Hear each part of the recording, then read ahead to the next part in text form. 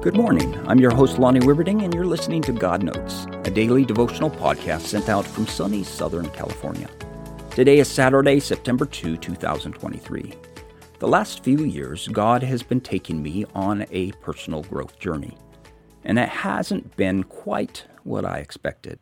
I've had some challenges in my personal life, which has shaken up my normal.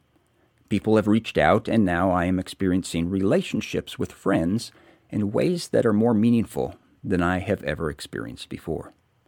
I struggle with finding meaning in personal relationships. I have been a pastor since 1999, and over time you learn that you can't always trust people. When you are in a position of influence, sometimes people are nice to you because you can do something for them. So you learn to survive.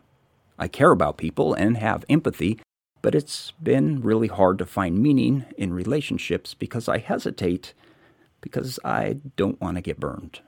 I care, I really do, but I have trouble completely trusting, so the relationships, because of my mistrust, aren't as meaningful. However, the last few months and years, people have reached out in such a kind and thoughtful way, I'm beginning to trust again. And with that trust, those relationships are becoming more meaningful.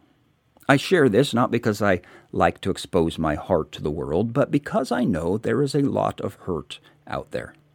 I don't think I'm the only one who guards their heart so it doesn't get hurt. But I'll tell you what, if you can find a caring, safe community, it's really good. It's really healing. In fact, that's God's plan for us. Romans 12, 3-5 says, "For by the grace given me, I say to every one of you, do not think of yourself more highly than you ought, but rather think of yourself with sober judgment, in accordance with the faith God has distributed to each of you.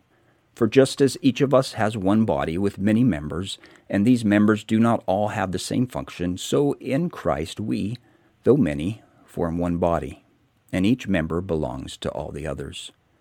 We are at our best. We live the most meaningful lives when we are connected in God's community. I've been a pastor for 20-some years, and I am learning this in a new way.